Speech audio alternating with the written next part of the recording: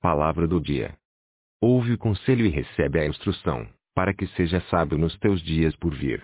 Muitos propósitos há no coração do homem, mas o desígnio do Senhor permanecerá. Provérbios 19, 20 a 21.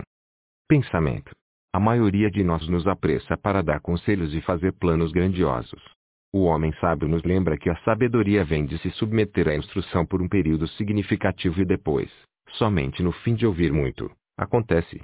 Se você é como eu, seria muito melhor deixar seus planos amadurecerem um pouco mais à luz do Senhor antes de lancá-los.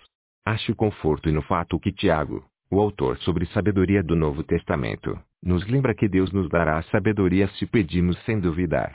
Enquanto oramos por sabedoria, vamos orar também por paciência para ouvir a verdade do Senhor nas Escrituras para que possamos reconhecer sabedoria. Oração. Todo-Poderoso Deus, ensina-me as suas maneiras e ajuda-me a discernir os seus caminhos para a minha vida. Tenho tantos planos e esquemas, mas eu sei que se não vem de ti, não durarão.